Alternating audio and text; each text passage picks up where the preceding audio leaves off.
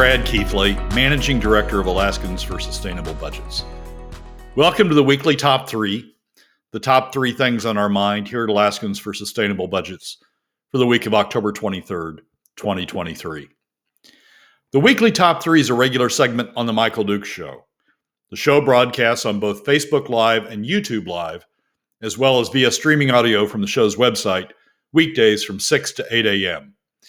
I join Michael weekly in the first hour of Tuesday's show from 6:10 to 7 a.m. for a discussion between the two of us about our 3 issues. We post the podcast of our discussion following the show on the Alaskans for Sustainable Budgets Facebook, YouTube, SoundCloud, Spotify, and Substack pages. Also on the Alaskans for Sustainable Budgets website, as well as the project's page on national blog site, medium.com. You can find past episodes of the weekly Top 3 also at the same locations. Keep in mind that in addition to these podcasts, during the week, you also can follow and participate in the discussion with us of these and other issues affecting Alaska's fiscal and economic condition by following us on the Alaskans for Sustainable Budgets Facebook page and through our posts on Twitter. This week, our top 3 issues are these.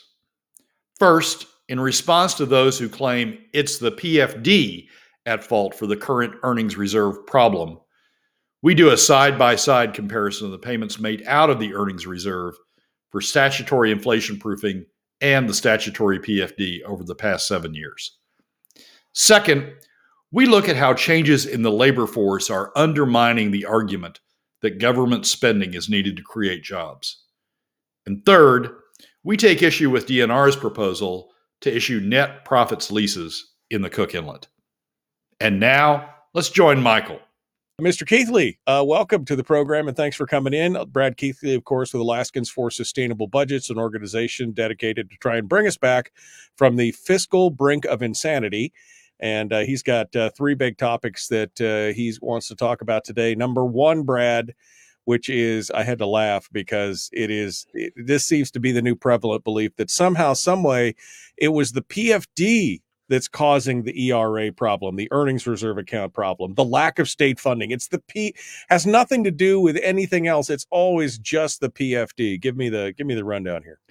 Well, Michael, that the Permanent Fund Board's proposal to merge the earnings reserve account with the Permanent Fund corpus, essentially eliminating the earnings reserve and start taking draws against that combined account, continues to trouble me for a number of reasons. I wrote a column on it last week. My last Friday column in the Landmine was on that subject and showed how that proposal under certain conditions could drain the PFD or drain the permanent fund. Indeed, by 2050, drain it entirely under certain conditions. So I keep thinking about it different ways. The theme, as you just mentioned, that it's the PFD that's causing the problem, is instead of other things, led me to dig into it another way. And I did a chart on it and did some analysis on it over the weekend. That'll be the subject of the column I have this coming Friday in the Landmine. But I wanted to preview it a little bit here on the show. So I looked at the earnings reserve, the use of the earnings reserve from 2 standpoints. One, how much had gone to the inflation proofing, and the other, how much had gone to the PFD. Both of those statutes, both the inflation proofing payment and the permanent fund dividend, are provided by statutes. They're provided in the same section of the Alaska Code. They are parallel, essentially, in their operation. The instructions to the legislature, or the instructions of how you administer those, are the same. You're supposed to draw a certain amount for inflation proofing, and you're supposed to draw a certain amount for the PFD, and they're both supposed to come from the earnings reserve account, and that's how the statute's set up to operate. So I looked at, since 2017, since the legislature started cutting the PFD, underfunding the PFD, I looked at how those 2 statutes have been treated, and the results even surprised me a little bit. I hadn't really thought through all this before. all of the inflation proofing side before. And so when I ran these numbers and started putting numbers to paper, the results surprised me. Over that period from 2017 through 2023, the statutory inflation proofing payments should have been $10 billion. $10 billion. That's what the statutes provided for. If you apply the statute related to inflation proofing, that's what it says. That the total amount, calculating the numbers, the total amount should have been $10 billion. The total amount that should have gone to the PFD over that same period is $13.79 billion, $13.8 billion. Okay, so those are the statutory amounts that should have been paid. On the inflation proofing side, of the $10 billion that should have been paid out of the earnings reserve to the inflation proofing, the legislature actually paid out $14 billion, about $4 billion more than required by the statute. And they did that. If you've got the chart, we can throw it up while I'm explaining it. Let me pull it up. They did that by two $4 billion ad hoc draws from the earnings reserve, one in FY20 and the other in FY22. They did that by two ad hoc draws, $4 billion each, $8 billion. And that has resulted in overpaying the inflation proofing during that period by $4 billion. On the statutory PFD side, the amount that should have been paid is $13.8 billion. Of that, the legislature's only paid $7 billion, underpaying the statutory PFD by $6.75 billion. That's money that should have been pulled from the earnings reserve to go to the permanent fund dividend that didn't get pulled. They got left in the earnings reserve, and that's the same amount that got pulled over to government instead, got taxed out of the PFD and got paid out of government. So government was overpaid by $6.75 billion from the earnings reserve account. Inflation proofing was overpaid by $3.86 billion, $4 billion from the account. And there we go. That's the chart. So the amount on the inflation proofing is on the left-hand side. The $10 billion that should have gone to the statutory PFD over the years 2017 to 2023 is in the left-hand column. The amount appropriated annually, and then those two ad hoc draws, special charges to the ERA are for the inflation proofing are in the next two columns, and the total is $13.9 billion, $14 billion, an overpayment of $3.9 billion, 38% overpayment, overpull from the ERA for inflation proofing over that period of time. And then the PFDs on the right-hand side, the statutory amount that should have gone to the PFD, $13.8 billion, the amount that was appropriated, the single ad hoc addition to it, the energy rebate in FY23 of $420 million. Total of $7 billion has gone to the PFD, an underpayment to the PFD of $6.75 billion, an underpayment of roughly 50%. Roughly 50% of the statutory PFD has been paid over that period. So you look at those numbers and you sit there going, okay, what's the reason for what's going on with the ERA? If the ERA is being overdrawn, and this is the Permanent Fund Board's story, that the ERA is being overdrawn and that it's in danger of running out of funds. And as a result, now we need to consolidate it with the permanent fund corpus so we can take the draw from the two combined amounts. If the ERA is being overdrawn such that we have this problem, what's causing it? Well, it sure as heck isn't the PFD, which has been underpaid by $6.75 billion from 2017 through 2023, underpaid by roughly 50%. It's the inflation. It's the amount that went to government, that 6.75 that went to government, plus that overpayment that went to government, plus the $4 billion, the roughly $4 billion, $3.86 billion that's been overpaid to inflation proofing during that period. Inflation proofing isn't in danger. Inflation proofing has a $3.86 billion surplus over that period. So it's the whole narrative that's going on here is from the permanent fund board is hugely troubling. I mean, the narrative is, look, we've got a problem. The problem's being caused by we got a problem with inflation proofing. We got a problem with a fund not getting all the money it needs, all the money to which it's entitled. We got to change the whole process in order to deal with this problem. Well, the problem isn't there. The problem, they've already overpaid it by $4 billion. So the problem isn't there. The problem is they've overdrawn for inflation proofing. Well, and that's in black and white. And of course, that doesn't even factor in the POMV formula is supposed to have a component baked into it to prevent that. Even if you didn't do additional inflation proofing, one of the selling points of SB 26 back in the day was that it would take care of that. So, I mean, this whole thing is smoke and mirrors. Like I said, it's an artificial crisis created to give them an opportunity to attach themselves directly to the corpus of the fund. Yep. And it's I mean, this is stuff once you sit down, you go through the numbers, this is stuff that comes right out of the permanent fund's own annual reports and their periodic updates that they do to those annual reports, their history and projections, stuff that's available directly from the permanent fund.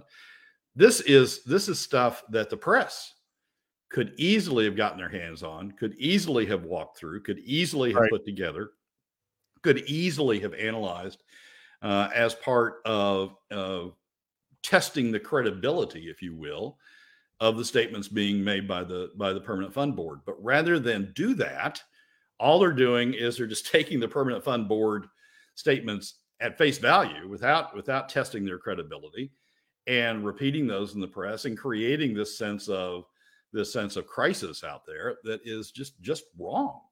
Well, and now you've done all the work for him. James Brooks should be thanking you and going out there and putting this chart out there. I mean, come on, this is again a 38, almost 39% overpayment in inflation proofing and a nearly 50% underpayment of the permanent fund. That should be headline news, quite honestly. I mean, that should be something that somebody should be going, hey, look at this. And they're both statutes, Michael. I mean, we hear a lot about, statutes don't mean anything for fiscal matters. The legislature can do whatever it wants. Well, okay, if you're going to start doing whatever you want, you at least should treat the similarly situated statutes the same. You shouldn't be giving a preference to one statute over and ignoring another statute. And these two statutes set side by side in the same section or subsections of the same section in Alaska code. And what they're doing is overpaying one statute and underpaying the other statute. And it's just, it's sort of, I mean, the more you dig into this, the more you think about, testing the credibility of what the permanent fund board and Bert and others are saying, the more you think about it and the more you test the credibility, the more the story just evaporates. In fact, the story reverses. It's not the permanent fund's fault, not the permanent fund dividends fault that the ERA is in trouble. It's these overpayments, specifically those two $4 billion ad hoc payments that have drained the permanent fund down. Yeah, we did another. If anybody's interested, we do monthly charts looking at the information the permanent fund publishes on a monthly basis once they publish the monthly updates to their financial statements. And those will be coming out this morning. The permanent fund released that information yesterday. We did the analysis last night. Those charts will be coming out this morning. And it'll show again that the way the permanent fund is calculating the earnings reserve account and minimizing the level of the earnings reserve account just doesn't hold water. I mean, right. They're throwing in all sorts of adjustments and reserves for future draws to press that amount down. But once you adjust for all those, the earnings reserve has something like $12 billion of spendable money in it. So, right. So the question becomes then you got two choices here. Either this is intentional or it's hubris of saying we know better than you how this money should be spent, essentially, when it's all said and done. I mean, essentially, Brad, that's the thing. This is either completely intentional or it is hubris and arrogance of, oh, well, we just know better than you. And so we're going to bamboozle you for your own good, essentially. We're going to do all this stuff to show you this so that we can put this money away for the future. That's kind of how I look at this. They're trying to create a case for constitutionalizing one of the statutes, the inflation proofing statute, and not constitutionalizing the other, the permanent fund statute. And the narrative that they've come up with is, the permanent fund's the permanent fund's causing all these, the permanent fund dividends causing all these problems, and so we need to ignore it, and we need to constitutionalize the inflation proofing because that's the good use of the money. And the argument is, look, it's all about future Alaskans. Well, guess what? You're overpaying future Alaskans at the expense of current Alaskans. I get that you want to protect future Alaskans, but you're overpaying into the account that protects future Alaskans, and you're underpaying. You're taking it out of the hides of current Alaskans, specifically middle and lower income Alaska families. So they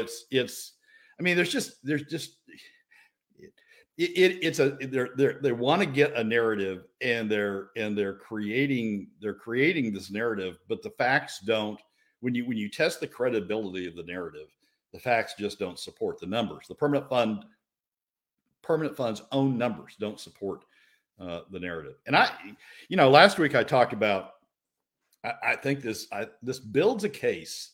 This adds to the case for sunsetting the current permanent fund board because it's become too politicized, and re-establishing a new permanent fund board, a much more professional, much less politicized permanent fund board going forward. I kept that theme going for those that want to, see how that sort of plays out. I kept that theme going in the column I did last week for the landmine, and I'm going to keep it going. I just don't trust them anymore. I mean, they're manipulating numbers to fit a narrative. To fit a narrative. Well, when you take, and just to break it down for the simple folks like me in the back, when you say, here's how much we have in the account now, and here's what our current spend is. Oh, by the way, here's what our future spend is, without putting in the future deposits. That's like saying, if you keep paying your rent, with what you have in your account right now, you're going to be out of money in 3 months, not counting the fact that your paycheck is going to go into the account every month for the next 3 months. That's essentially what they're doing, right? I mean, am I simplifying that well enough? Yeah, you are. It's exactly right. They're in the reports they do, these monthly reports of the status of the accounts. That's exactly what they're doing with the ERA. They're taking out a full year's. They're taking out a full year's expenditures, POMV draw, and then they're taking out next year's. It's not just a full year of this year. Well, so it's 3 months of revenue. Currently, it's 3 months of revenue, a full, and then offset against that a full year's POMV draw, and then they add in next year's inflation proofing. I guess they just didn't get it low enough. The first adjustment, right? First misadjustment, they added in the second misadjustment, and it's just. I mean, not even LB&A buys that. LB&A, Alexi wrote a note. One of LB&A's notes earlier this year says, we don't account for what's going on in the permanent fund the same way that the permanent fund board does. That the permanent fund is publishing these numbers because they'd be thrown out of every accounting house in the country if they did it that way. I mean, essentially. This is all BS, is essentially what it is. They're trying to craft a narrative using these numbers, and it's all just voodoo economics. It's just all sorcery of saying we pick magical numbers out of the sky. We don't account for deposits, but we count for withdrawals and expenditures. There you go. I mean, that's the thing, right? Yep, that's a big piece of it. That's a big piece of it on these monthly numbers. Exactly right. All right, let's get to this number 2 of the weekly top 3. We keep hearing about how government all these plans and projects and things that they want to do for job creation. I'll just say it right out front here. Government doesn't create anything. Government is a net consumer. Okay. That's just kind of how it all factors into the world. But they keep telling you how they need to be job creators. But it turns out they may not be the answer here, because it may not be the problems that they think it is. Brad? Yeah, one of the things that really bugs me about political arguments, and this particularly comes up in the capital budget when we go through the annual capital budget, but it also comes up when we talk about oil tax credits, is it's important for the state to do these things in order to create jobs. That we need a capital budget in order to create all these construction jobs. We need to have oil tax credits because we need all these North Slope jobs. And those aren't the only reasons they give, but those are a big part of the emotionalism that goes on behind these arguments. It also shows up occasionally in the operating budget. It showed up in the statewide budget as well when we were talking about a few years ago when we were talking about oil tax credits and eliminating oil tax credits. But it shows up mostly in the capital budget. It's always about jobs. We need jobs. Government has to spend in order to create these jobs.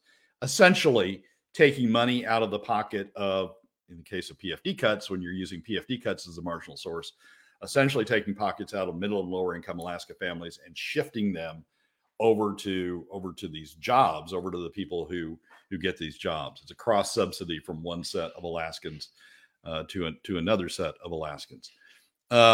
So, okay, I usually argue with those, but people just sort of believe that we have to create these jobs. Government has to create these jobs. So we just have the argument. We sort of go in circles and then we go on to something else. There's an article that I think is important, and there's a shift going on that I think is hugely important, if in a number of respects, but in respect to this argument in particular. And it's captured in a headline in a story in Alaska Public Media. I think similar articles are also in the other publications. But the headline says, Alaska labor forecast calls for continuing shortages in workers as boomers age. And basically the thrust of the article is, we thought all these job shortages, not enough workers for the jobs that are posted out there. We thought that was, for a while, we thought that was a temporary phenomena created by COVID and created by the comeback from COVID. We had all these government support programs that had left a lot of dollars in people's pockets. And so they didn't have to immediately go back to work. And there were a variety of other COVID related reasons that were given for why there were labor shortages in the economy coming out of COVID. This article goes into good coverage of an article that's in this month's labor trends that's put out by the Department of Labor, Alaska State Department of Labor, that says, there's something else going on here, and it's much deeper.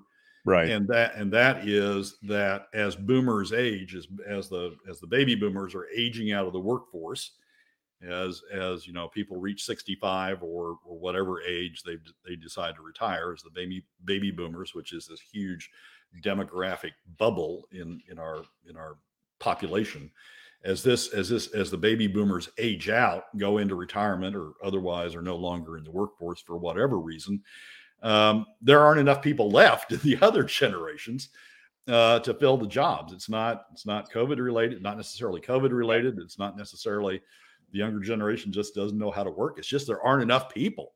Right. Although COVID did add to that, because it caused many of the baby boomers to retire early, right? They reassessed their priorities and said, do I really want to participate in this madness, or is now the time to pull the ripcord? And so many baby boomers retired early. Right. And to that extent, it is COVID related, but it's more permanent than just once we get through COVID, everything goes back to where it was. These people are now gone. I mean, they may have left early, or they may be leaving now, but they're gone. And so the question, and so the worker force population is permanently shifting down as a result of the loss of the baby boomers. And this article goes in to say, look, this is going to be a new thing that we're going to have worker shortages in the state of Alaska. I think there's one statistic in here that says there's 2 jobs for every worker, 2 That's potential the one jobs. that blew my mind, and that's a directly inverse to what it was in the early 2000s, where there was 2 jobs or 2 workers for every job. Now there's literally 2 jobs available for every working age person in the state. In Alaska, this is not Yeah. a national number. This is focused on Alaska. So if that's the case, we don't. If we ever did, and I would argue we didn't, because we were creating cross subsidies. I mean, these jobs weren't free that the state was creating; they were coming out of somebody's pocket. And since 2017, they've been coming out of the pockets of middle and lower income Alaska families through PFD cuts. If we ever needed government to be creating jobs, that's gone. I mean, we now have too many jobs in the private workforce. Well, the private and public workforce combined. We have too many jobs for the number of workers we have out there. We don't need to be creating additional jobs on top of that, because we're just exacerbating the problem. We're exacerbating the shortfall in workers in the private economy. We're creating, the government, instead of solving a problem of creating jobs for people, would be creating an additional problem by taking more people out of the private workforce to stick them into the government jobs. So I think this whole argument that we hear regularly about, it's important to create jobs, that we've got to have a capital budget to create jobs. We've got to have oil taxes to create oil tax credits, in part to create jobs. We've got to have this program or that program in part to create jobs. I think that's gone. And I think we now have to recognize that there's a sea change that's gone on in the workforce that eliminates the need for government to have job creating. If there ever was a need, argue there wasn't, but if there ever was a need, has eliminated the need for government job creation programs. Right, because when do they succeed? When we hit 3 jobs to 1 person? I mean, when is the success ratio at that point? And again, I think Donna hits it hard. Donna Arduin makes the comment. She goes, that argument is almost as bad as saying adding more government regulations creates jobs, regulator jobs. I mean, that's exactly, is that what we want? We want more government jobs, of jobs that are then created and paid for by taxes in an growing bureaucracy? Or do we want more roads and things like that, where we've got crony capitalism, where we've talked about these companies building entire business models on government spend? Is that what we want? I mean, really? Yeah. Well, if there was a lot of debate that went on about that, a lot of arguments one way or the other. I won't say good arguments, but a lot of arguments one way or the other. But my point is, that's all gone now. I mean, they're creating government jobs doesn't help a situation. It exacerbates a situation of having too many jobs out there for the number of employees. And if government creates jobs and pulls people from the workforce to work in the already unfulfilled jobs, it creates more jobs and pulls people out of that, they're exacerbating the problem that already exists over in the private sector of not having enough people to work these jobs. So I think it changes the whole dynamic of this argument going forward, and in a way that I really hadn't focused on until I read this article and then read the underlying Alaska labor, the underlying magazine article in Labor Trends that supports the article. It's just we've got a sea change that's happened. Right. As the boomers exit the workforce, we've got a sea change that's happened, and we need to recognize that. Now, maybe the focus becomes, we need good jobs, we need high paying jobs, Right. or we need something else. But that's not.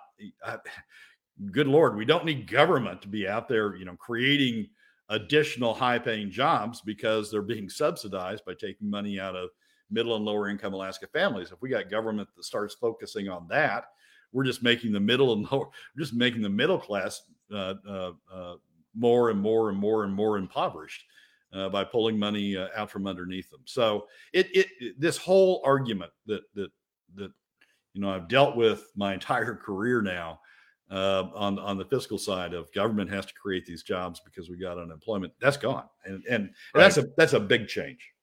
Yeah, no, that is a huge change. And I mean, I've argued against that whole premise for years, but now it becomes even more relevant because there are so many jobs available in the private sector. But that's not going to stop them, Brad. I mean, if you think that fax is going to get in the way of their whole mantra of job creation, I mean, come on. Do you really think that that's going to be, they're going to go, oh, well, we should stop then? I mean, because that would entail stopping the spending, right? Yeah, the theme of today's program may be facts don't matter, or Oh people yeah, don't want. facts. Yeah, yeah. Screw your facts. The feelings are what matter. We feel like this is doing something great. So I mean, that's kind of exactly what we're working with right now. Yeah, we feel like inflation proofing is a better spend of the money, so we'll create this narrative, this false narrative to Yeah. support that. We think that government jobs are better than private sector jobs, so we'll create this false narrative that we need to have the government needs to create more jobs to soak up the workforce. Yeah, Oof. maybe so, Michael, but the facts do matter. Facts matter on the inflation proofing issue, on the proposed consolidation of the earnings reserve and the corpus. Facts matter there. Facts matter here. The facts are we've now got more jobs than we've got people, and we don't need government adding to the problem by creating more. Yeah. Uh, no, I'm with you 100%. Again, all these facts, Brad, they're just so painful. Nobody's going to listen to them. That's really what it's about, though, Brad, right? I mean, look at this stuff. That is the theme of today's show. I mean, we're going to make the numbers fit our objective. This is what we want, so let's make the numbers fit that. Oh, let's create more jobs because we have more jobs and we've got people to do it. But let's create even more jobs because that's doing something. I mean, none of that stuff matters because, well, it goes all back to that hubris of, well, we know better than you what you're, we know, you guys, you poor, pitiful kids, just sit in the back corner. We'll massage everything to show you exactly what we want you to see, and then we're going to do what we want anyway in the long run. That's kind of what's going on right now.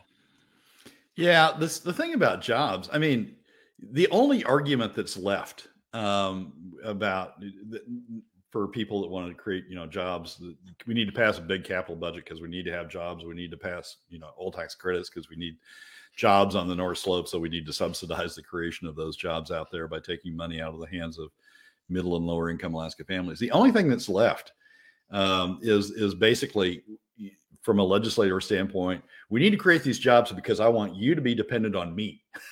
I want you to have to thank me. I want you to have to be kowtow to me because I want to be the one that controls your job as opposed to the private sector out there. So I'm gonna continue to create jobs because I want you dependent on me. I don't care if it exacerbates the problem in the private sector because I want you dependent on me. Well, and we're disconnected from the private sector too, on top of that, right? I mean, on top of everything else, we're disconnected from the private sector. So what does it matter? And what you're talking about is exactly what Brian says here. You mean it pulls people from productive jobs to work in government positions? That's exactly what we're talking about. And remember, I mean, the whole premise of this, and you have to understand it from an intellectual standpoint, and I think Brad agrees with me on this. When you look at it in the long run, government is a net consumer. They do not produce anything. Now they regulate, they do some other things, but there is no production. Only the private sector, only the free market is a producer. It creates something from nothing. It creates wealth. Government consumes those things. And it may spread the wealth, but it does not produce anything. Am I wrong, Brad? No, you're not wrong. I would change Brian's statement, which you just pulled. I would thank you. I would change Brian's statement in one regard. Pulls people from productive jobs to work in I would say pseudo government positions, because what Click would tell you, for example, is all the construction budget goes to private contractors, and that those private contractors hire people to do the construction jobs that are funded by the capital budget. So he would say it's helping out the private economy by creating all these private contractor jobs. But it's pseudo government jobs, right? It's funded by government. The only reason those jobs exist in that way is because government funded them. So even though they're in the private sector, they're pseudo government jobs. Right. And sometimes, I'm not talking about.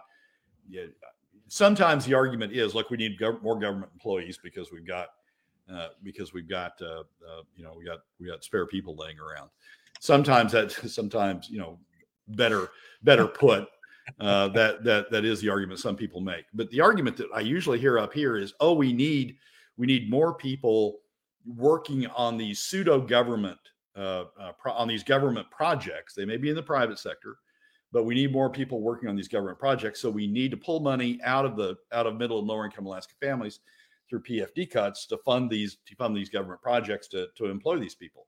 That's the problem. It's not just we need more government employees.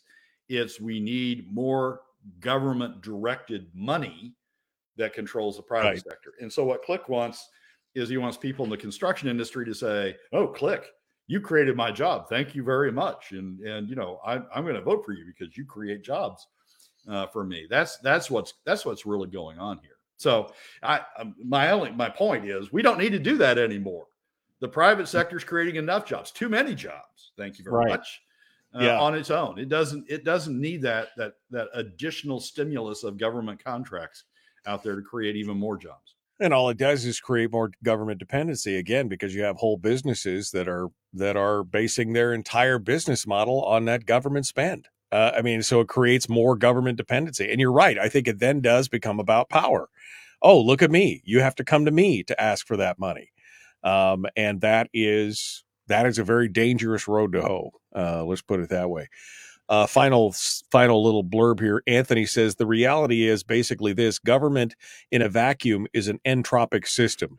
Without feeding it resources from elsewhere, it would slowly die off and become irrelevant. You cannot create something from nothing. That's what government making jobs is. And he's 100% true.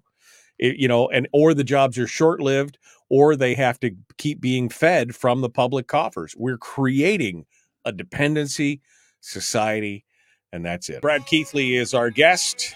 Alaskans for Sustainable Budgets, the weekly top 3. This is the third segment, and that means we're on to number 3.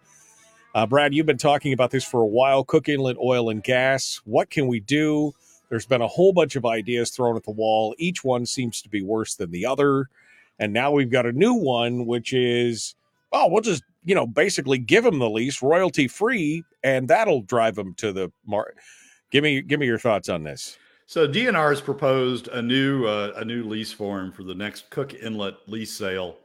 The headlines of the article in the Alaska Beacon and now being picked up by other publications. I saw it in the ADN yesterday or this morning. The headline is Alaska offering royalty-free lease terms to try to stimulate new Cook Inlet natural gas development. The basic article is in the Beacon if anybody just wants to find it quickly. And it's talking about a new lease form that they're going to go out with in the next lease sale. They're proposing to go out with in the next lease sale that doesn't have a royalty term, not the typical 1/8 or 15% or sometimes 20%. Not the typical royalty term. The royalty term will be a net what's called a net profits interest royalty, and basically that royalty term is government will share in any profits at a certain percentage. Government will share in any profits produced from any fines and any production from the lease. Essentially allows the companies to recover their entire costs before they have to give the government anything. That's typically what happens with taxes. I mean, that's what the tax code is for, to have government share in government achieve a share of the profits after expenses. Royalty is a base term, typically a base term that says you will pay a certain amount regardless of whether. I mean, there's lease rentals, which is you'll pay a certain amount regardless of what you do with the lease, and if you develop the lease, you'll pay a certain amount, a share of the revenues to government, regardless of whether you're making a profit or not. That's the typical royalty term, and the royalty term that's used widely in the state. There are a few net profits leases on the oil side up on the North Slope, in an era when DNR went off on this frolic and detour up there. But mostly they are base royalty leases. I think all of them, the Cook Inlet up until now, have been a set royalty rate leases. The reason DNR is doing this is because obviously they're trying to incentivize additional production in the additional development of natural gas resources in the Cook Inlet, given the South Central's gas situation. But there are other ways to do this. I mean, DNR already has the authority to reduce royalties if a producer comes in and demonstrates that the production wouldn't occur at the current royalty rate, that the cost would be too high, the producer wouldn't go forward with the production, and make an argument that by reducing the royalty rate to a certain amount, it will cause the producer to go ahead and develop, or cause the producer to go ahead and make the additional expenditures, the additional investment necessary to do it. So DNR already has the authority to vary the royalty rate up and down, or down rather, depending upon the circumstances. Here, what they're proposing to do is beyond that, and just saying, we won't charge royalty at all. We'll just go to zero from the outset, and we'll share in the profits if you produce any net profits from subsequently from production. And that's just to me, that's too far. I mean, DNR already has the authority to reduce royalties when it needs to. It can do it on a case-by-case basis.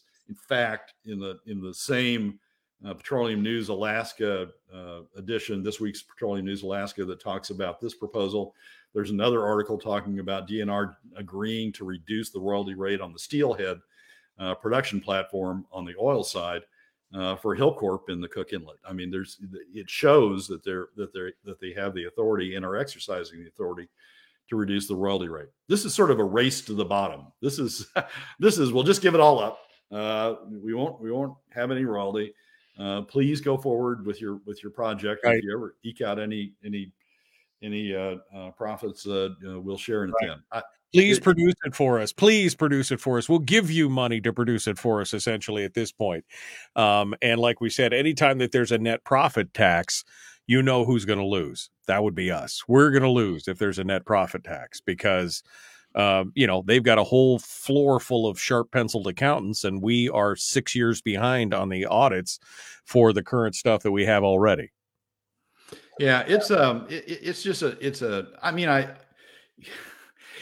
I'll say this: it's better than giving the producers money in terms of credits. It's better than that. At least we're not taking money from middle and lower income Alaska families through PFD cuts and transferring it over to producers like we are on the slope with the credits up there. At least we're not doing that. At least it's better than that. But we don't need to be. We shouldn't be racing to the bottom by saying, well, we'll just give up on royalties entirely. The DNR has got enough flexibility, enough authority to address these things on a case-by-case basis. So you got a producer who makes a big find on these leases, right? Let's say, a Pica, a Cook Inlet equivalent of Pica is found in the Cook Inlet, where they're going to make profits hand over fist. And basically we're saying, well, because you did it, because you happened to find it during this era that we decided to have net profits leases, we don't get any royalty from it. Even though it's a huge discovery, even though it's a great thing, we don't get any royalty from it, even though you don't need it. So what we ought to do always is go out with royalty leases, and then be clear that as they have the authority to do, we're willing to negotiate the royalty down if you can demonstrate to us, right, that you need that relief in order to develop that project. You're giving money away. You're giving money away to people who don't need it in order to attract people who do need it. But you've got the existing authority to deal with those people who do need it anyway, without giving money away to the people who don't need it. Yeah, and of course, I couldn't find anything in this article talking about this proposal for a no royalty.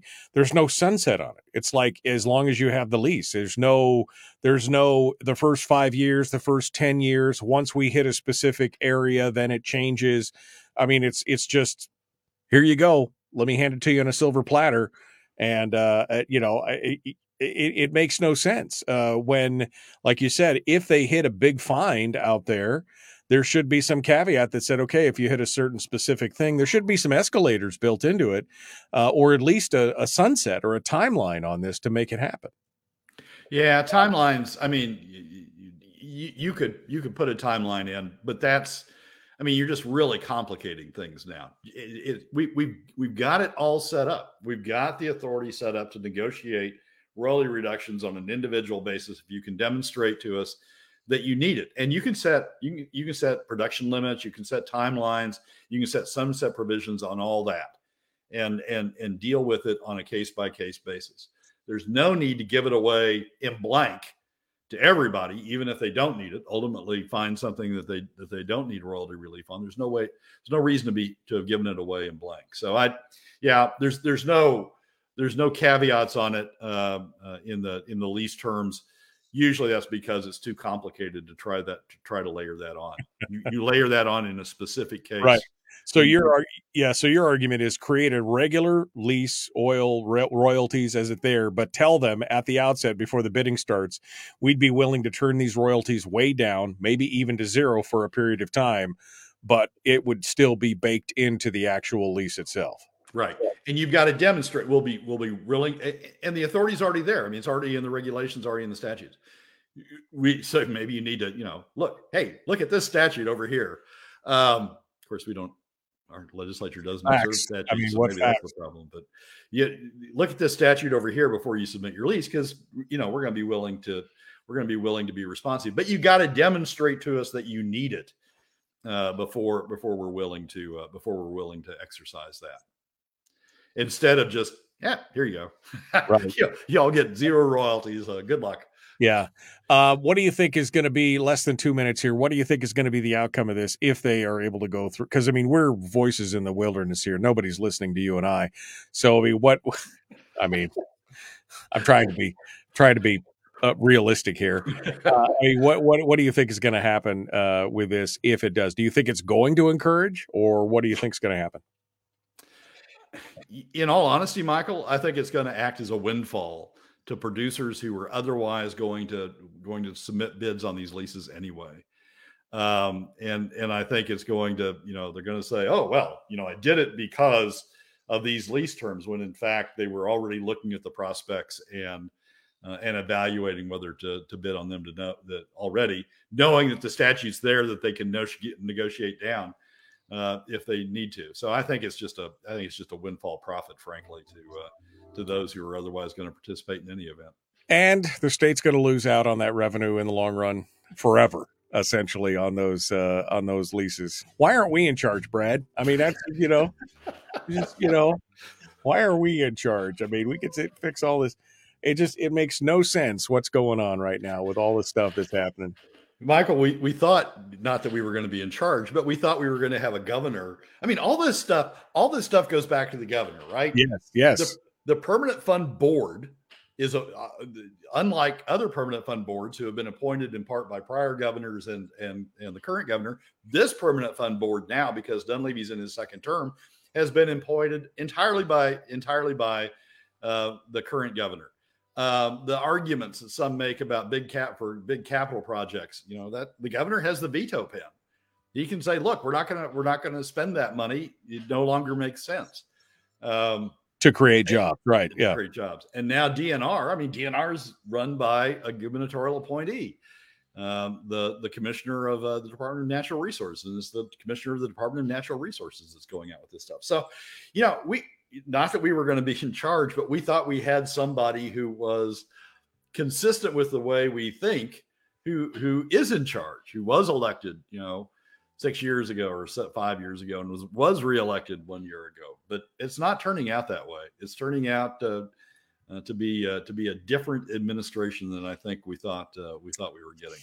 Yeah, the whole permanent fund board being all Dunleavy appointees is the one that really sticks out to me and sticks in my craw, that these are his people that are making these choices to bamboozle us in a way that is just, it's offensive. It really is just offensive at this point.